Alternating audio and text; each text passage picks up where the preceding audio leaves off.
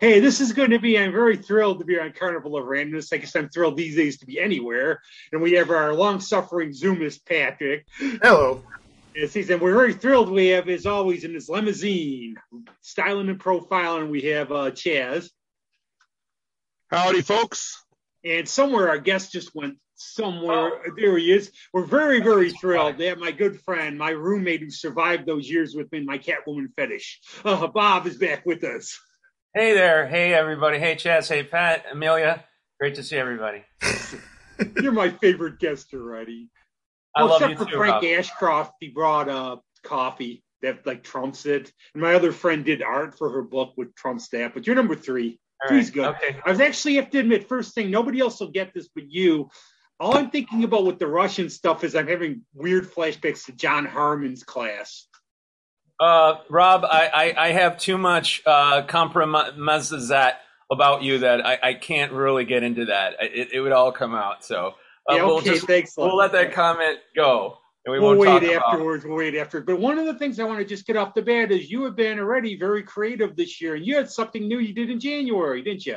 Yeah, this is a little paid promotional spam announcement. I'm lucky. I'm old. I have herpes. I just put out music like other people I know. There's not really an audience for it, but it's just therapy. I work with a lot of good musicians locally and through the magic of file sharing. And I just put out a record called Enka, basically because I got in a fight on Discogs, the Discogs site. Enka is a traditional Japanese form of music. It's like country and western. It's where they put all their coulda, woulda, shoulda feelings on it. And just as a joke, I tagged one of my records as being in the Enka genre. And the Japanese are intense record collectors. And I had a fan, I believe who's Japanese, tell me that no, you can't make Enka. You're an American. I'm like, fuck you. So I came up with a record called Enka just to piss this guy off. It's not traditional Japanese country and western. It's just basically, I lived in Yokohama for, I think, 3 years, just trying to escape Rob and John Harmon's influence. But I was just kind of like reflecting on, it's kind of like Gringo Gaijin kind of reflections on being in Japan, and I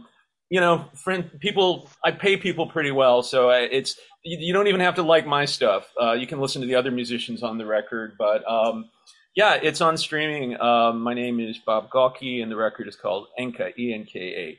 Give it a listen. We do that at the end too, and actually, if somehow we could probably play something if Pat can do it. Like we get something later afterwards. Yeah, if we can. I don't want to send me a track or something. I'll just throw it on the end. Yeah, spam done. But okay, now for the Japanese thing too, what is really different? Like, what were your impressions of the culture there? Different from here, so on and so forth. It's it's kind of interesting. It's pretty cultish, if I could say. I mean, they said if you want to know what it's like to be black in the American South in the 1950s, be a white man in Japan. I never had yellow fever per se, although I did develop a bad case of it when I was there. But, essentially, it's a pretty, as someone once remarked, and I might get some hate spam for this, if you thought the war ended in 1945, you've never seen a girls' volleyball practice. It's a pretty militaristic culture. They're pretty, my students felt that they're all telepathic because the social expectation in Japan is so narrow. Everybody knows where to put their chopsticks, that it's really strange, and they don't like to speak. They borrow the word from English for communication. So they say communication, Suru. Do you want to talk? I mean, it's so a loquacious jerk like myself. You go there and they bring you in the classroom kind of like a talking stock. It's like, look at the white guy talk. All right, now learn English and shut the fuck up. Man. That was basically it. So I went to Japan just to figure out if I wanted to teach, and then since then I've been teaching public school in New York City in the Bronx. So yeah, did I answer your question? Probably not. You don't have to. You can do whatever, say whatever you want.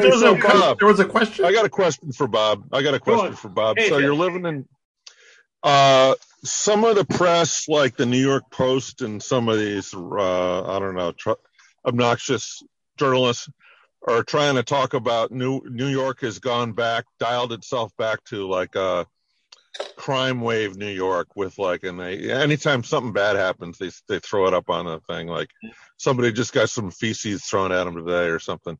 Well, what do you think's going on there? I don't know, just Chaz. hype or what? You're there, so you could tell us what's the view from somebody who actually lives there. I don't think it's as bad as Rochester. I think Rochester surpassed New York as the murder capital of the East Coast, didn't it? And the homicide rate in Rochester. You know what's bad? Actually, believe it or not, Niagara Falls is bad, and I know that because I've done work out there, and I guess they said It's rough. Niagara Falls is rough. As you over a barrel. Really, Niagara Falls?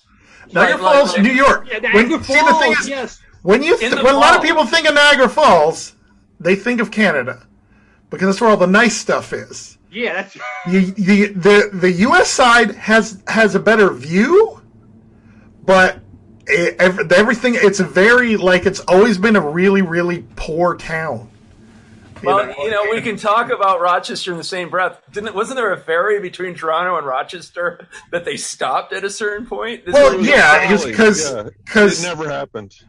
It happened because lots of people went from Toronto to Rochester. The problem was nobody went from Toronto people went from Rochester to Toronto, but nobody came from Toronto to Rochester. So one time it really happened. it happened. Yes, it was a real thing. I knew a lot of people went on it. Didn't last long. Not even like it lasted a few months. Right, went to a Comic-Con in Toronto. So a couple of my friends, we drove. They took the ferry. We had to wait for them for almost 2 hours. And it wasn't really the ride. It was more unloading and loading was the problem. That was the big problem. Didn't Gordon Lightfoot have a huge hit about the ferry? I don't remember. But in a more direct answer to your question, Chaz, I think it's safer than Rochester. I'm in a place, I'm the only white person there, so I'm the only gentrification that's going on here. So they think I'm like police or undercover, I'm Russian, which probably isn't the best thing to be at the moment. But no, I mean, I live peacefully in my crayon-colored co-op. Come and visit. All right. Well, you're the only one. A couple people I know still, but my daughter lived in Queens, and the couple times I visited her, I would drive in, and I'm an old man now, so I would be like, these like trucks and all the noise and the energy and wow,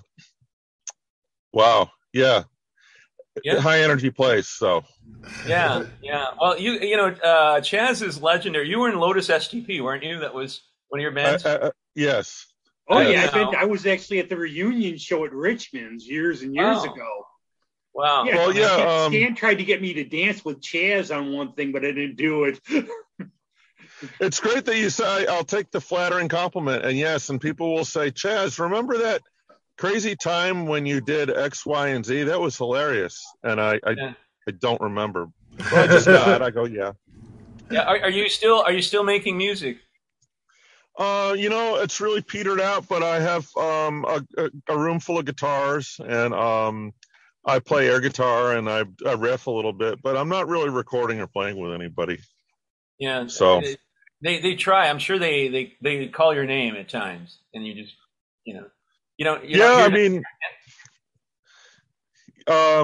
you're an inspiration because I still I could probably put together a good vanity tape. It comes easy, but it's just I haven't been doing it.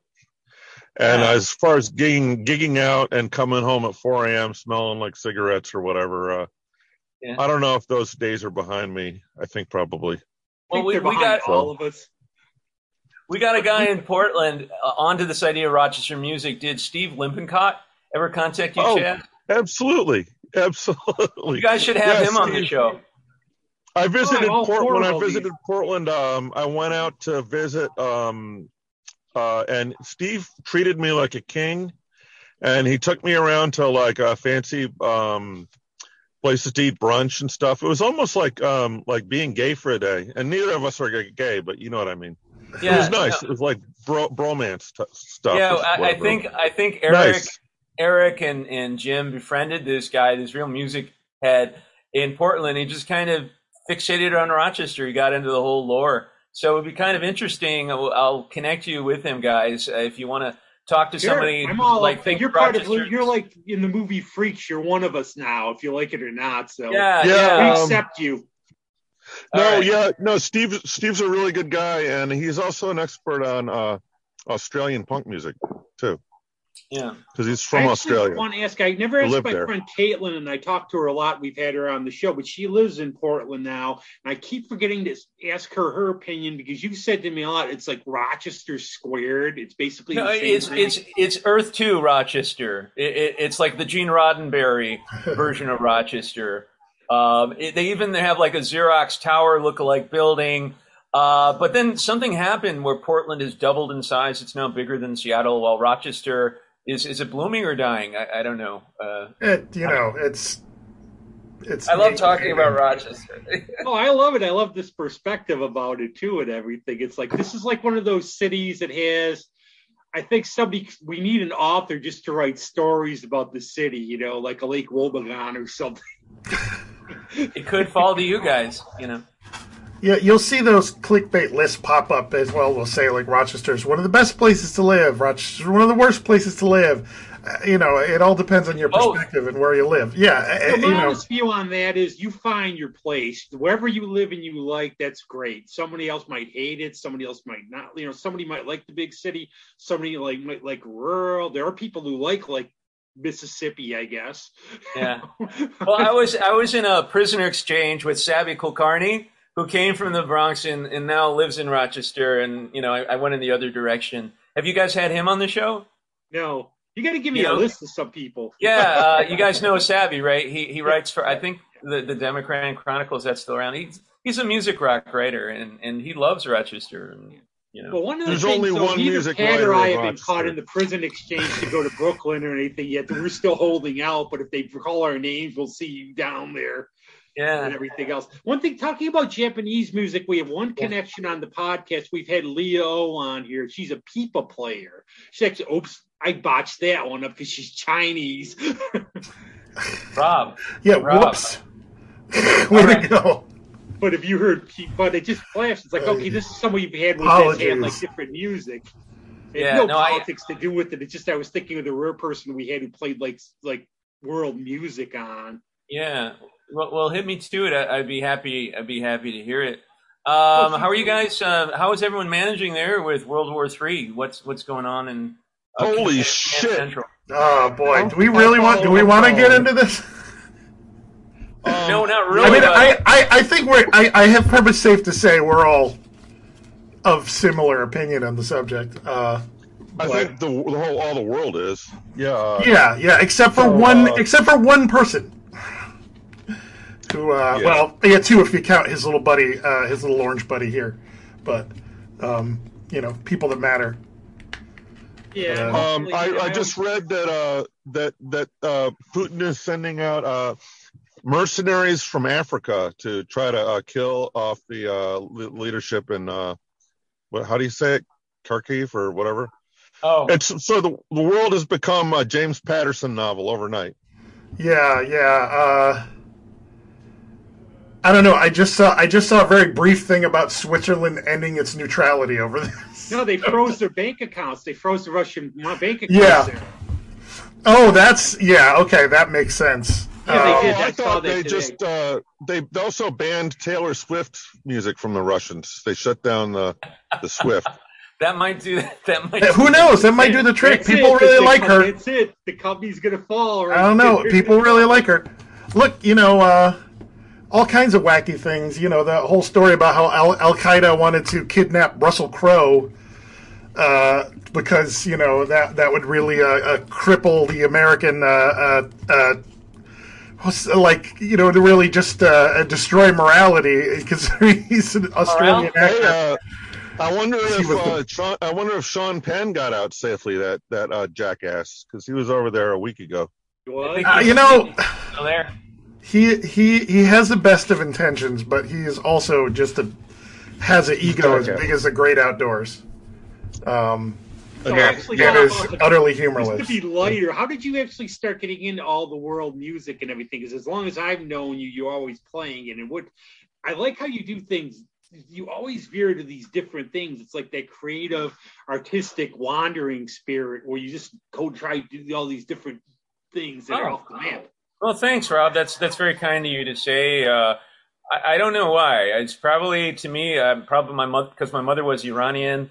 That to me, music was always some kind of cultural exploration thing, you know. And when you're mixed, when you're like a mixed heritage, you're always looking for the third country where you belong. I thought I was French when I met you, 30 years ago, and and then like maybe I'm Brazilian, Well, I know you used to play a lot of French music. That's where I got into French music and everything. Plus, I would say, and again, everybody has their opinion, but in terms of like foreign film, France has to be up there, except for the Jerry Lewis thing. Well, I mean, some people think of like France as one of the centers of Western culture, but I probably because of my mom, you're kind of like at home with this idea that there is something out there that you don't really understand. Because I never learned Farsi. I only went to Iran when I was like very young and stuff. So there's always this idea that there could be something outside of Rochester, but probably not. No. I would say no. There's nothing outside of Rochester. Nah. We just imagine this is the only we're imagining the rest of the world. We're like in a snow globe here, and this is the world. I know. I constantly. I'm sure, Chaz, you ever have dreams of Rochester? It's pretty big in my imagination. Well, I'm still tight with Rob and my friend Stan. Stan the man, and of course he wants me to move back, but I don't know. I miss garbage plates. I miss the. I mean, there is a Rochester personality. It's quite nice. A lot of the people are just. It's different from Southern nice, but it's very nice. But and I don't know. I don't bash it too hard, but I don't think. I don't know where I'd end up right now. I'm in Boston now, and it's all crusty snow, and it's 17 degrees, and this sucks too. Maybe I want to go down south or something. I don't know. So. But don't know. There's a question I want to ask, actually, Bob, Pat, Chaz, everybody but me. I've been really thinking about the idea of performing in art and so on. Is it important when you're performing to connect to the audience? Or you just hope there's people there that'll get it and do it for yourself because you have just an urge to create, or do you really need that feedback? Probably for you more, Pat, because you do more stage. I mean, Bob, you have done theater and stuff. I know you did plays. Yeah. I mean, I think that level of performing arts obviously is, connecting with the audience is a big part of it. You want to make sure that whatever your role is, you're conveying, something to the audience that they can, that they can do something with, either laugh or think or, whatever. So, yeah. Well, Rob, did you say, I hear you say you wanted to maybe gig out or something like that as a musician? Oh, no, I'm more like a behind the scenes person. I'm actually starting now, and I can say it now. Some of my friends have taken over, like booking at the Riviera Theater in Geneseo, and I've been, actually, if you're in town, Bob, I'll put you down for that. Sure. Yeah, what's going on with that? Right now, we just opened, and they just opened in May. We're still trying to get out the ticket idea, set up everything else. We're trying to bring bands in and everything. But it's really good because I can treat the musicians right, and we can expose people to a whole different thing. And Pat, you'll be surprised. Andy somehow got a gig there the first month. Well, there's a shock. Did he have some kind of in at the venue? No, I was stunned, but it was like the first person who got in. But it's just something. They'll just let anybody in there. It takes me for another level in terms of like what I've been trying to do, like with the podcast, what I've always trying to do in terms of promoting like local music and arts. And I always, one of my sayings is always, okay, you know what you know, try what you don't know. You might like. And I've always liked, like, obviously, like our friend Mario, some of the plays they do where it's not the stuff you would expect. It's something different. Some maybe like, I think it was an Iliescu play, and I'm going to pronounce it wrong. He's done those. He's done all kinds of different things. And I think it's trying to, there's so much stuff out there that people aren't exposed to. And if you just open your mind and try it, if you don't like it, you don't like it. Yeah, I think probably the timeline of the Russian version of Romeo and Juliet we did. It's probably good that we did that a few years back and not that was going on now. Was it Rosina and Jeanette? I always pronounced it wrong. Oh, is it Ruslana and Yelena? Thank you. I always pronounce the one Jello. Yeah, well, Rob, I think that's really admirable, and why not do it? I mean, maybe it's something about mortality. I don't have kids, and so you just kind of want to mark your time on the earth. Maybe we're like worker bees in a way. I take care of these motherfucking kids all day long. So I go home, I do my art, but maybe it's just to mark our time here on earth. Maybe it's narcissism. I don't know. My parents always gave me too much encouragement as a kid. And I kind of get that. I mean, teaching is very performative. And I kind of got over my fear a while back. I don't know why. I think if you're not afraid of failing, everything's possible if you don't care about failing. And I think, too, both of us, we grew up on the 66 Batman show, so that's why we were morally upstanding people. So, hey, Bob, what kind of kids do you teach? Like is it a city public school or what is it?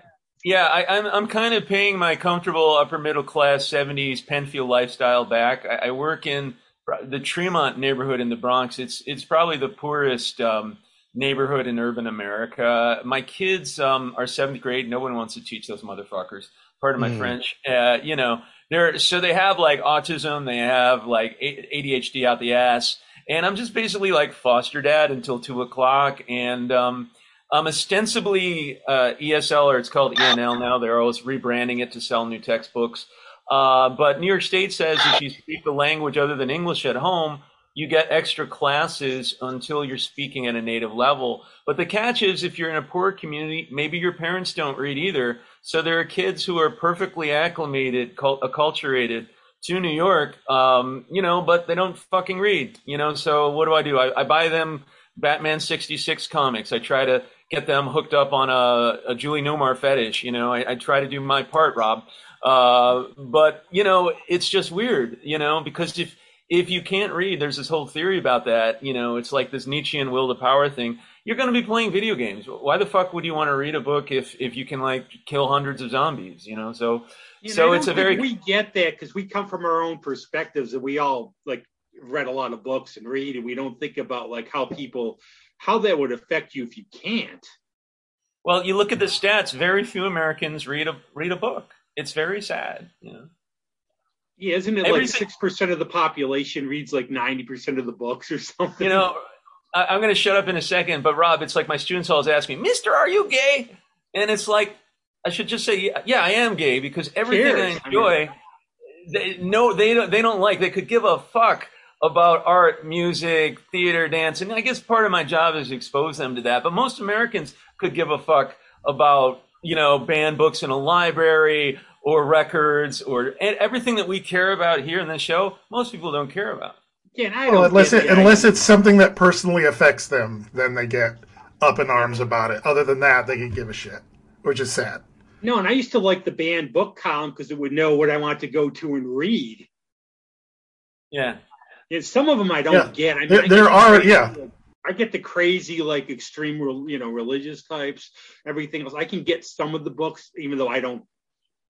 But some, why do they even want to ban the things? It's like nothing. They should have banned Ulysses before I read it, so I didn't suffer for 3 weeks. But that's a personal thing. I chose to read it. I think Chaz can speak to it. Chaz, you're a librarian by trade, aren't you? Yeah, but you know what? I sort of took an early retirement of that. That's a complicated. Nothing terrible happened, but I actually was. My best librarian job was a digital librarian down in Baltimore at the Loyola College, and then I was there about 14 years, and then they got a new director. I wasn't in as tight with the director, and it wasn't bad, but it was like time to move on. And so I was a contract librarian in DC. And then I wanted to get out of that because it was just a government contractor.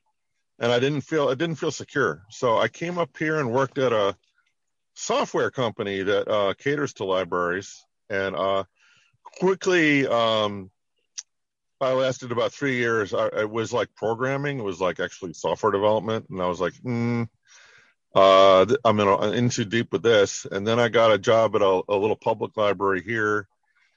It wasn't really, I don't know. I was beginning to become not really a great fit. It was a lot of like woke millennial stuff, and nothing against that. It's just, that's just not me. So, as a professional. So, now I'm doing, working at an elementary school as a tech guy and a security guard. Wow. So that's my little career. Is it sort of like Fanny Farmer, like what they would say you would go in and they'd give you all the chocolate you want. So by 2 weeks you were sick of it and never wanted to sit again. Did like you go in and you see all those books so you never want to read again?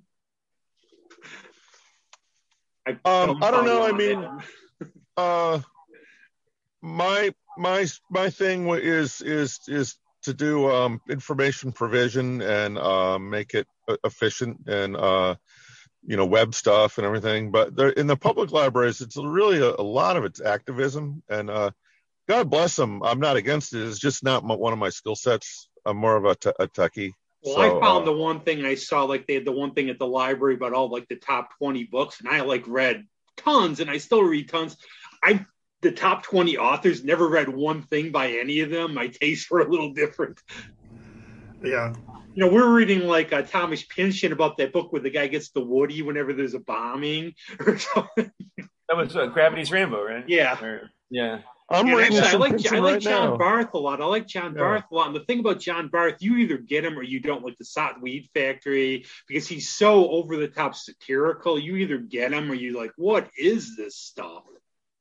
I got a copy of Crying of Lot 49 sitting right next to me here, and I'm trying to I don't know if I have the patience to really it's Pynchon to really dig everything out of it, but fascinating guy. The theme of this book is like it's kind of like communication theory, and it was written in the 60s, but it was like an alternate post office, and people are putting letters into trash cans, and they're really mailboxes if you're part of the secret society, and it's kind of crazy. It's crazy stuff, but he's a difficult guy. Yeah, anybody read Neil Stephenson at all? Like, I like Snow Crash, the idea there's a guy, it's like a future world dystopia trope there, where there's a guy delivering pizzas with a samurai sword because people are trying to attack him delivering the pizzas and everything. Yeah. I've not heard of him. Never heard of Neil Stephenson? I'm sort of surprised. It's called Snow Crash, but he's like sort of one of these techno, odd, politically weird, undefinable characters. But one thing we'll talk a little bit more levity because we've been going on this. How about I love having you on, especially because not many guests we have on really have an interest in foreign movies, or at least we don't talk about them. What have you seen lately in terms of foreign films or going? Was that really? I've been watching this actor, this Belgian actor who's kind of like the Belgian. He's kind of our generation. And he's a mix of George C. Scott and Robin Williams. Maybe you guys have seen his films. Benoit Poulvard. He was in a film called Man Bites Dog in the 90s. Yeah. It came out, and I saw that at the time. I'm sure you guys did too. But he's just such a character. And again, he has the charisma of a George C. Scott, Robin Williams. I've watched everything he's done, like shitty movies, funny movies. I would just recommend that you look at some of this guy's work because I saw the film back in the day and it was very dark and black, and a lot of his films have that black humor. So any film with Benoit Poulvard is worth seeing in my view. Yeah, there's a lot of things we can't pull off in America because we can't get the way they do it. There's a BBC series, One Foot in the Grave. There's no way they'd be able to do the combination of comedies and dark humor here and get it right. It would have to be more upbeat and I have Pasolini's life cycle that I have to watch. It is the Decameron, Arabian Nights, and something else. Yeah. And I guess it's completely different from his dark stuff like Sodom, which is horrifying. Yeah, I'm sure Chaz has had enough. I kind of still like glorify and valorize libraries. Just for, the libraries were like the internet for our generation, and not just sound like cranky old men. But just that freedom and the space that libraries provided, and I didn't realize in the last few years in public schools they've been removing libraries because they say, well, kids have these, they don't need them. And I thought it was just a poor school thing. It's not, and it's just a sad thing that we just don't really. I feel like we don't want kids to really think for themselves, and libraries provide that space. I mean, for kids, if you hate school, which I still do, even though I'm a teacher, your only time out is going to the bathroom. The bathroom is like Studio 54 in our school, where you just want to get the fuck out of the classroom. That sucks. And it's sad. And the library used to be that space where you could just be left the fuck alone. And, find a Richard Brautigan book, which is cool, or Charles Bukowski, because it's easy to read, and they're just, the fuckers are like sealing that off from kids. And I think that's dangerous, Sorry. Yeah, it's funny because I went to Nazareth College, speaking of Rochester, and used to love to hang out in their library. And it was cool, and it was old fashioned. And then I think at one point I saw, in some ways, librarianship is sort of a matriarchal thing. At least it's stereotyped that way. But I saw a male librarian, nerdy guy, and he looked happy. I'm like, hey, that might not be a bad gig to do. You don't have like plaster falling in on your head from working construction. It's fairly safe, warm, So yeah. Good deal. Yeah, my brother Eric Gregory is a librarian as well, and Portland has the second largest library system in America after New York, and both him and his partner are librarians, and it's like adult daycare. Sadly, there's huge problems with houseless people, as the PC phrase is, and the libraries there is adult daycare. I'm sure it is, and here in Boston, they actually it's politicized, by the way, but they have like Narcan in their desk drawers for times when they need it. It's crazy, yeah. Well, one thing I really liked about our crazy days in DC was actually DuPont Circle and all the bookstores, and going down and just spending the day crashing through the bookstores. We missed Patrick McNee doing a signing of his book by a day. Diana Rigg, bless her, she passed away, and she's like, oh, Diana. But those were just great. You never knew what you could find there either. That was the fun part of the search, where now you get off here, go onto some used book site, and I can get just about anything. But then you never knew what you were going to find. I got a copy of The Massacre of Margarita there. I got a whole bunch of other cool things. You just see, wow, they have it, yay! Yeah, maybe for kids, what's different for them is they're able to do this really deep dives into obscure things, and they can pull up so much information. And I think if you're 13 or 16 or whatever, it's probably fascinating, probably dangerous at the same time, but hey, that's why it's fascinating, right? Yeah, but the thing too is, maybe, I don't know if this happened with any of you, you can answer this, but like when we grew up with records and they were cheap, you get them like, what, $1.99 a day? We would a lot of times you rely on your friends, but a lot of times what we would do is, if it was a cool album cover, we'd try it. You never knew what you're going to get then sometimes. So I got an Atomic Rooster album because the cover was cool.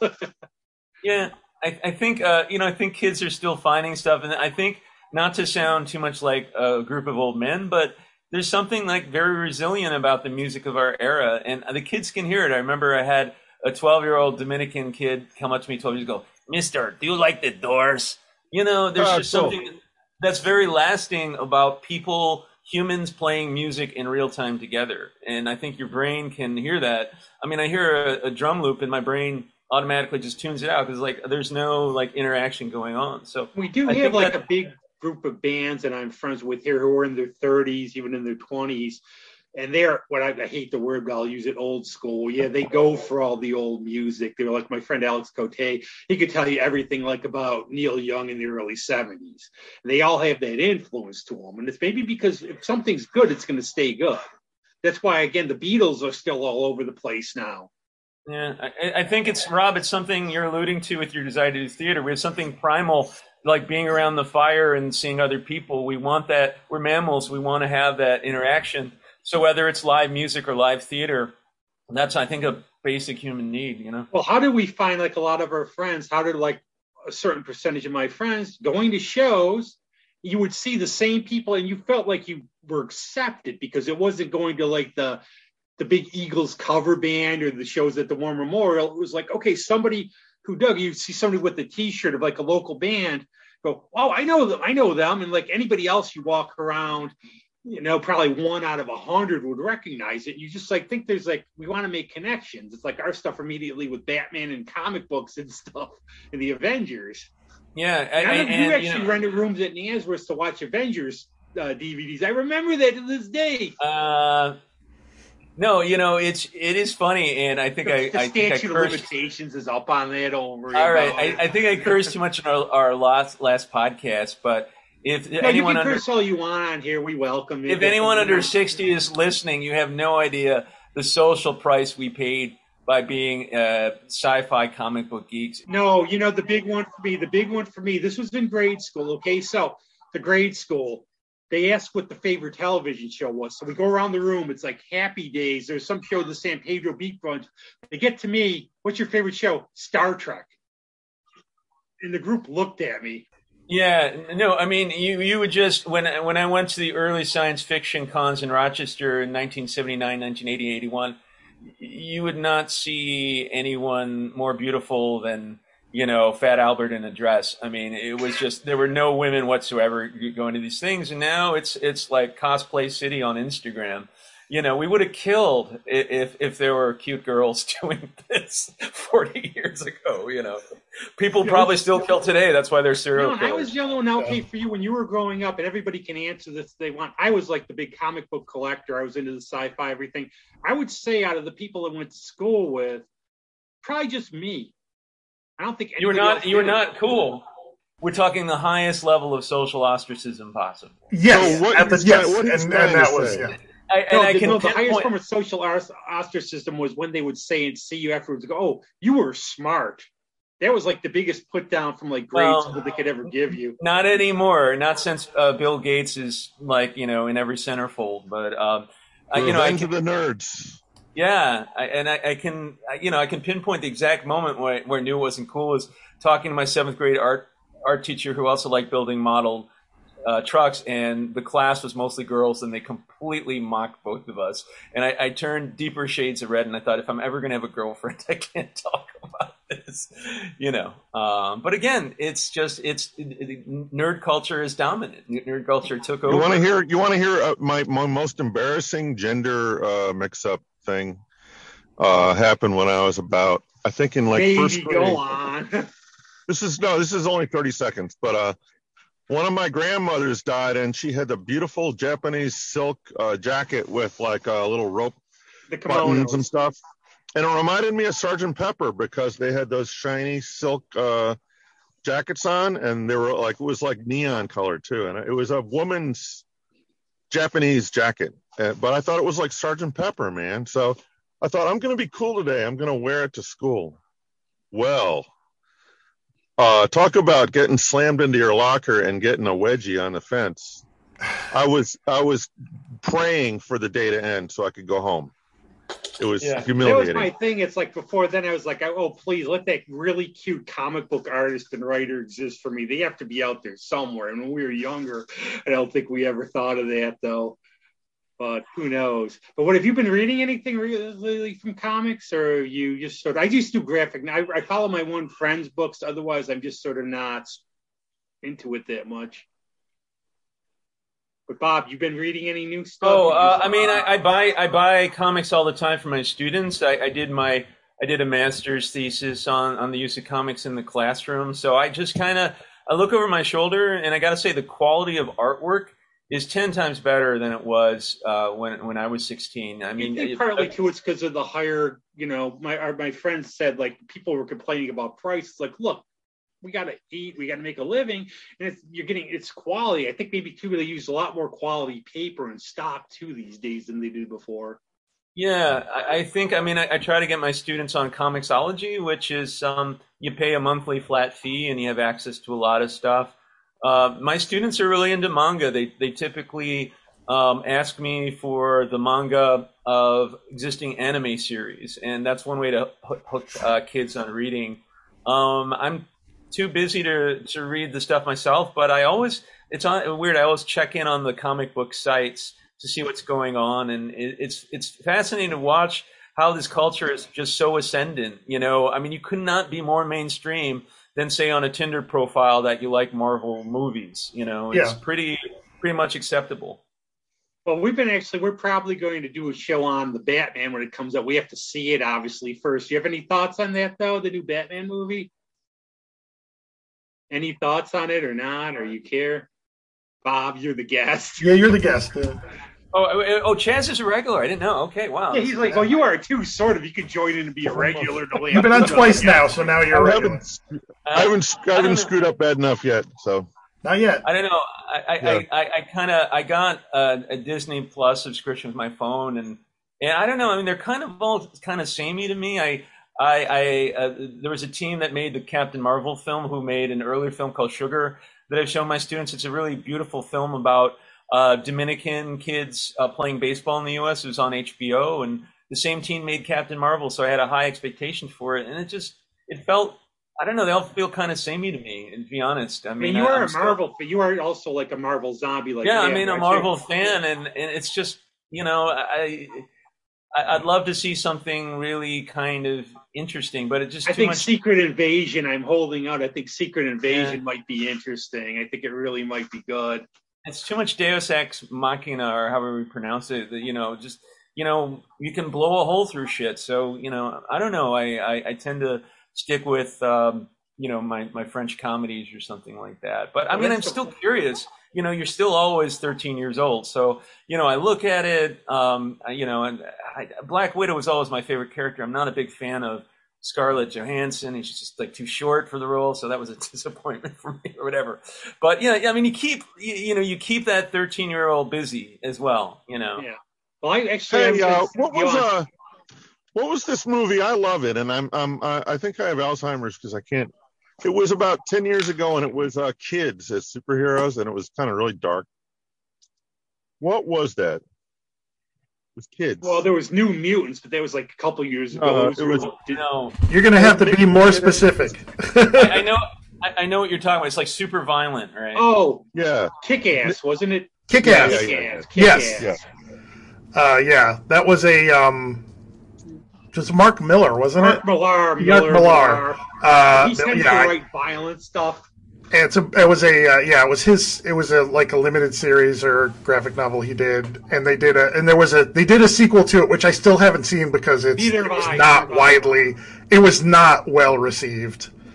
And then it had the added thing of Jim Carrey being in it, playing a violent guy who shoots people, and then having a come to Jesus thing about guns, and then kind of trashing the movie when he's supposed to be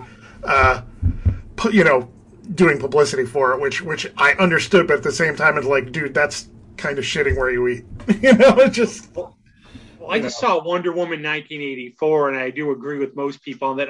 It was a mess. It was. Yeah. And the thing is, but again, like, don't criticize like Patty Jenkins and them. The Babe Ruth struck out before. Sometimes you can do a lot of good things. You just make one that drops the ball. Well, so just go from there. I mean, yeah, it's pretty widely, known that it just male directors can have to have 5 or 6 bombs before they get written off. Female directors get one, for the most part. And then all of a sudden everybody's like, well, she that Rogue Squadron went away, and just like, you can look at everything else she's done and say it's good, but you have one turd and all of a sudden it's over, so just. One thing I think, Bob, probably you too, we owe a lot of, for me, I owe a lot of the foreign movies to the Little, because ever since we were teenagers and stuff, that's where they would find these things and then go down and see them in the old art house movies, and the Eastman too as well. Yeah, we're sounding like a bunch of old men, but it's really hard to understand what life was like before the internet. You had such limited access to stuff.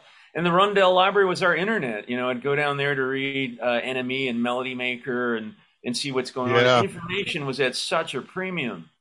I used to read Village Voice. I used to curl up with a Village Voice and read the Christgau record reviews. Yeah, I loved that. Exactly. Yeah, the Village Voice as well. Peter Hamill and Nat Hentoff, and what a quality paper that was throughout, through the Well, I used to go to 80s. Worldwide News was one of my havens every Oh, summer. hell yeah. I'd ever take you to Worldwide News, and I'd be getting all the music Yeah. magazines and my National Lampoons and Mads and Heavy Metals and all Yeah. this stuff. Yeah. It's still Yeah, there. and it's a different great world. place. It's a different world. But what you kind of alluded to is people still need community and kinds of community. So, record shops and comic shops, they had that function. And, my students too they're preferring to have something tactile in front of them than reading from a screen, but it does beg the question. I mean, how much stuff do you need to buy? And I'm sure your houses are like my place where, it's getting a bit like my sarcophagus here. I just have stacks of unopened box sets and stuff. It's like the Addams Family mansion here meets Lemmy's apartment over at the house at the moment. But yeah, it's sick.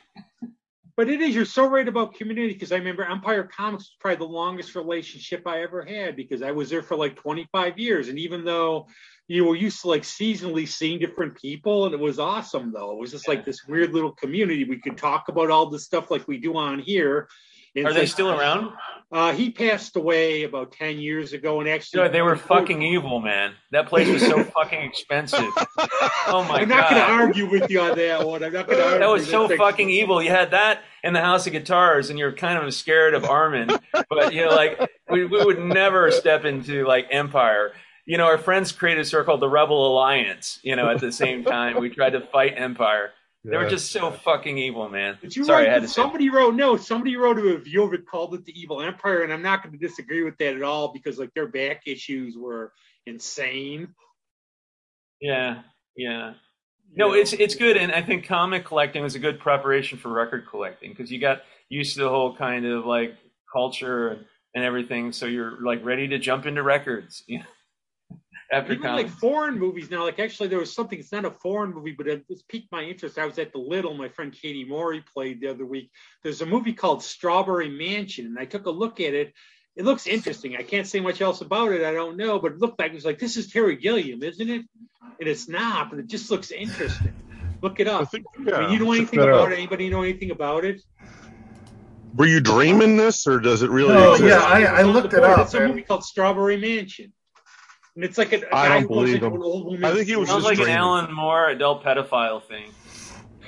Right. You have the best way with words of any guest we've ever had. What the fuck, Rob? Pat's gonna. Oh man, you're freaking everybody out, Bob.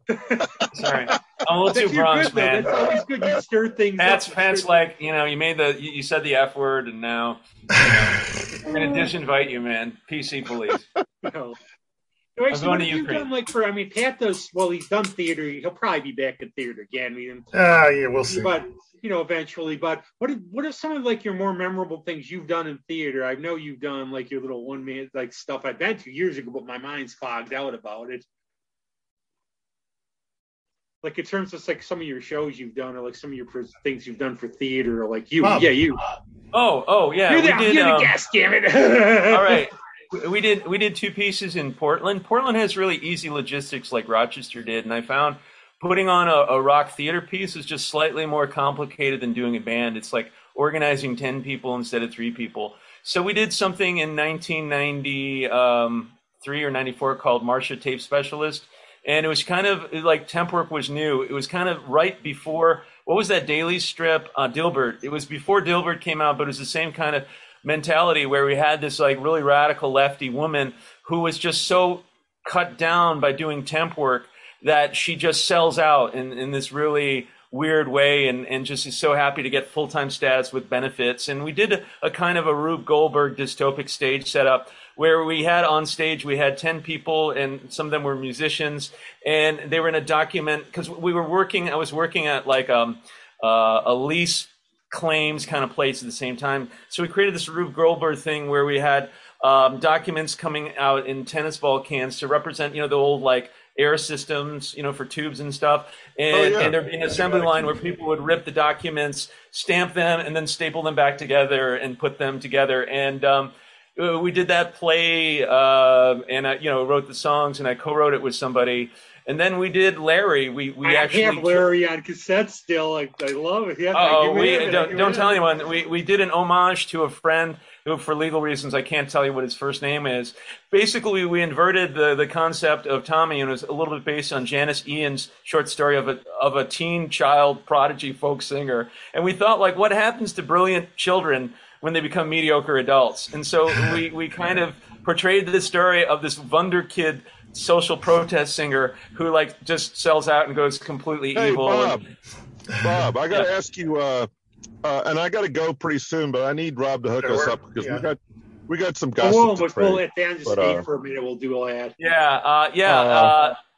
I'll talk to you about what we talked about. One thing I'll say too is, like I've always said, experience. Go on, Chaz. What did you want to say? I just want to ask Bob. There was another guy who was friends with some of these guys we're talking about. Who I don't know if he's still kicking, but he worked in a hotel and he was a Mark Steve Boland. McAvoy. Steve Mac. Thank you. That's all I wanted to know. Yeah. Steve I've always said one thing. Like we've talked about, I think the worst jobs I've ever had involved customer service. But I think a lot of people, they should get around, do like a temp job, do something just so they have the empathy of how crappy some of them are. Yeah. Well, I'm still interested in theater, and I'm trying to write something now. The Sulzberger family owns the New York Times, has a children's theater in Times Square, and the coin dropped where, before the pandemic, they have schools coming in and out. It's like, here's where the money is. So I've got this idea. It's kind of a combination of Alice in Wonderland and Pink Floyd The Wall, because I think schools are really brutal and evil. But what I've noticed is our children find ways to find love, be humane, despite what we do to them. So I'm going to write this They do. They grow out. They grow through the cracks in the concrete like little flowers. Exactly. Well, there you have an actor right here. If you ever want somebody with, like, you think Pat would fit in, you have somebody for a role. Don't really fit into anything, but I noticed this. I guarantee you could make something for Pat perfectly, like something that would be perfect for him. You have that personality. Yeah. Well, it's what it is. I write a lot. I write daily, and theater is just one way to put, like, all your songs together. I mean, I write, like, conceptually, like this thing, and I intend to do more. And it was probably the greatest creative moment of my life. The two shows that we did Larry and Marcia Tape Specialist, and I always intended to do more. But you kind of get sick because I don't know if Rochester's like this, but Portland is full of, like, passive aggressive people, and you have, like, people, like, not showing up for the show who are in the show, and you finally get sick of this shit, and you're just like, if I'm you might actually be good. We're actually going to have a director who's going to have her foreign film, it's called Lapwing. She's going to be on the show before it's released in America. You might be good as a co-host for that because you bring that perspective. Oh, well, thanks. I'm flattered. I'll tell you, obviously she's in London, so we got to do the time difference. All I can do is tell you when we get her on. And, I'm happy to be part of the circle jerk here. I think it's great that we'll stay in touch, whatever you guys want. Join the band. Like, that's what I'm like, becoming like Robin Hood. Join our merry men. Join our team. Everything else for better. But thanks, man. Thanks a lot. We could probably go on. You taking your Viagra pills? I am. I don't know what I'm going to be doing next. Well, you've always been interesting, and you'll be ready for it. I've always said since my death last year, I just stayed too many times. I certainly appreciate everybody in life, and I'm glad we've been able to stay in touch through the decades. The women I work with say, you seem to put a lot of effort into trying to be interesting. So it's not that. That is the backhanded ass compliment I've ever heard. It's a passive-aggressive world, bitches. It's but on that, a skill that people talk to Pat briefly afterwards. If we can play a song, it's up to him. He's the maestro. As long as I have a file, I'll it is a format that can be played on a computer. Then I can pop it on the end of this. Yeah, you could. Very cool. So or if there's a place I can go, I can grab it, or however you want to do it. I can tell you where to go. Okay. There's it's. Well, let's do a plug, and while you're plugging, I will. We'll talk after the show's over. Just tell us the album where we can get it and everything. The album's called Enka. You could play a song called Genki. Have you guys ever heard the Japanese word Genki? It's how the Japanese people greet each other on, every Spock, day. Man, you could do the Spock thing. Cool. And Genki just kind of means, are you vigorous? Are you energetic? No. So it's Genki desu ka? Are you energetic today? And that's like the first thing you hear in Japan.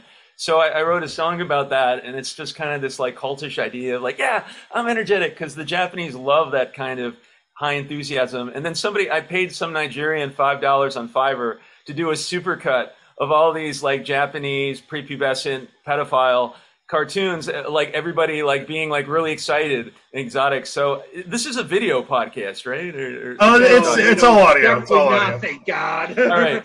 So you can play Genki, and it has this like Genki skank section at the end. Okay. But I do know what that means, actually, because we have my one friend's in the ska band. He explained what skanking was. It was the dance. That's what they called it. So I know that. But very cool to have you, man. You'll have to come back soon. All right. I think I've been banned by Patrick, but it's. You have not been banned by me. That's what all passive aggressive motherfuckers say. And then you get. Very cool. There might be some. Stay on for a second, and then tell me when we're done. Chaz, all right. I'll connect with you, Chaz. I'll talk with you on FaceCrack in a second. Okay. Alrighty. Yeah, you know what? I gotta do it a different way. I gotta go, but we gotta trade some gossip. So I'll have Rob put us in touch with each other. Okay, for sure. Thank you guys. Absolutely. You want to talk with them or anything like that? I'm glad you like doing this, man. We'll have Hey, let's sign off. Let's do an official sign off, because I never know when to stop this. So. All right. In Japanese, we've worked hard, haven't we? Let's go to some of this stuff. Hey.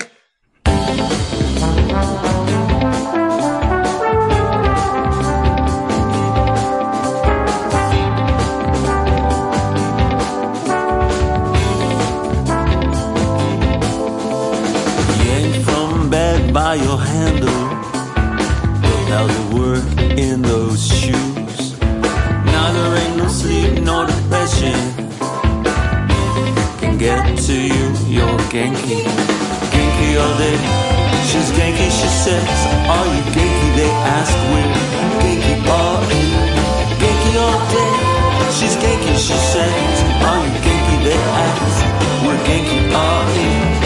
Over the cement-lined rivers, under polluted skies that don't hurt, smiling as time goes clicking by. Genki till you're food for worms. With a little more effort, that will surely go unrecognized. Find the pleasure in doing it together in this very social exercise. Genki all day, she's Genki, she says. Are you Genki? They ask. We're Genki all in. Genki all day, she's Genki, she says. Are you Genki? They ask. We're Genki all in.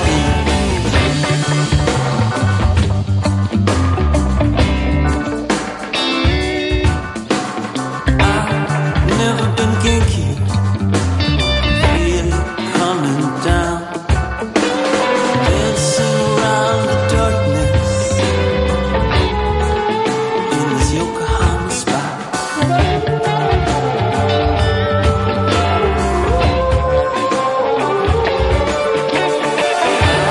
Never been Genki.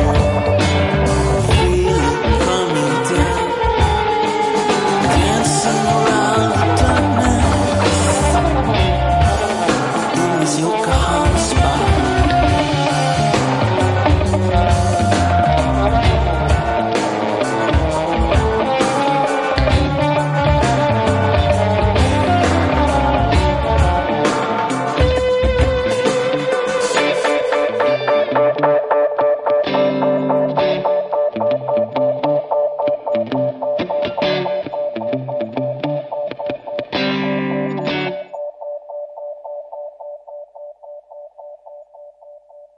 We are the Architects of Entropy, a collaborative world-building tabletop role-playing actual play podcast. In other words, my friends and I create exciting, weird worlds and then we play in them. Join us for our introductory story as we play Dungeons & Dragons in a homebrew high fantasy world populated with dwarves, elves, fairies, and anthropomorphic weasels. What's going to happen next? We have no idea. Join us and find out. Architects of Entropy. a podcast.